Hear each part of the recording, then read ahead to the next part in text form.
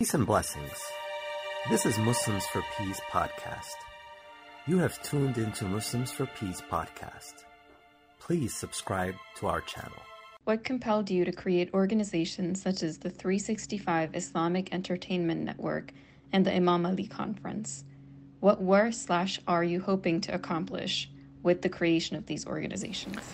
I believe that we must be able to expand our reach, and that is why we created the 365 Islamic Entertainment Network, which is meant to be a digital platform to showcase the diversity in our community, the strong abilities in our community. And that is why amongst the most popular of our activities is the Imam Ali Conference, annual Imam Ali Conference. And in every panel, it's a 2-day full-fledged conference where in every panel we have one female panelist and one male panelist. And the moderators in each panel shift. One panel is moderated by a man and another one is moderated by a woman. Because I believe that for the first time in the Muslim community, we have been able to show the entire world that we are a community of a lot of abilities and talents within, regardless of gender. We also have inclusivity, where we bring people from different levels of religious affiliations, backgrounds, nationalities, professions. We, for example, had the Archbishop Cardinal.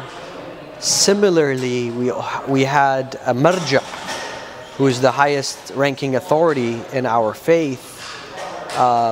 We also had athletes and artists and scholars and politicians and journalists to come to and present under one theme.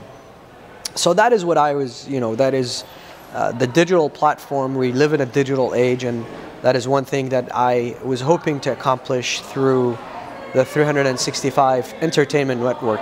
And the reason why we didn't name it a religious network was because I believe that we need new ways to engage the audience, and we need a one-stop shop for all of our issues. So that is why, for example, we discuss banking, we discuss cryptocurrency, we discuss stock market, we discuss mental health, we discuss art, we discuss history, we discuss fashion, because I believe that we need to create a one-stop shop for our community, because religion is one of the things that is important to us, but then there is a variety of other needs that we must cater to. Why do you place special importance on teaching our youth about Islamic practices and promoting their involvement in the religious community? I believe that the youth are our future. I believe that the future of Islam depends on them. And we must be able to prepare them well to become the best of ambassadors for the religion of Islam. I believe that we have to change our method of teaching when we engage with the youth. I believe that there are circumstances where they may spark a moment in the life of our youth which may actually disengage them from faith and God. And those moments are when they go to school and they're asked about, for example, the attack on Salman Rushdie, or whether the Prophet is a man of peace or a man of war. For example, why is it that inheritance is more for a man than a woman in the religion of Islam? And the likes of those questions. Are women given freedom in the religion of Islam? Why are women, for example, forced to wear the head cover? And so on and so forth. And I believe that instead of teaching them very detailed historical accounts, I believe instead of teaching them very complex and complicated rules and regulations, first we have to build the confidence within them in regards to Islam.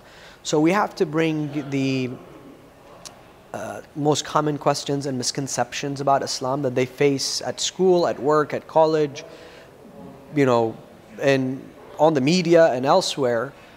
And we work on those foundations so that they are confident Muslims, so that they believe in their faith, they appreciate their faith.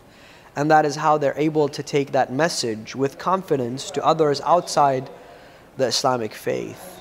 And that is how we can ensure a better future for the religion of Islam. That is why I believe that my emphasis are the youth. But it's not a new phenomenon. I believe that all the prophets actually, and that this is something that is mentioned, it's a notion that is mentioned in the Quran, where people mocked the Prophet Noah, saying that all your followers are a bunch of kids, youth.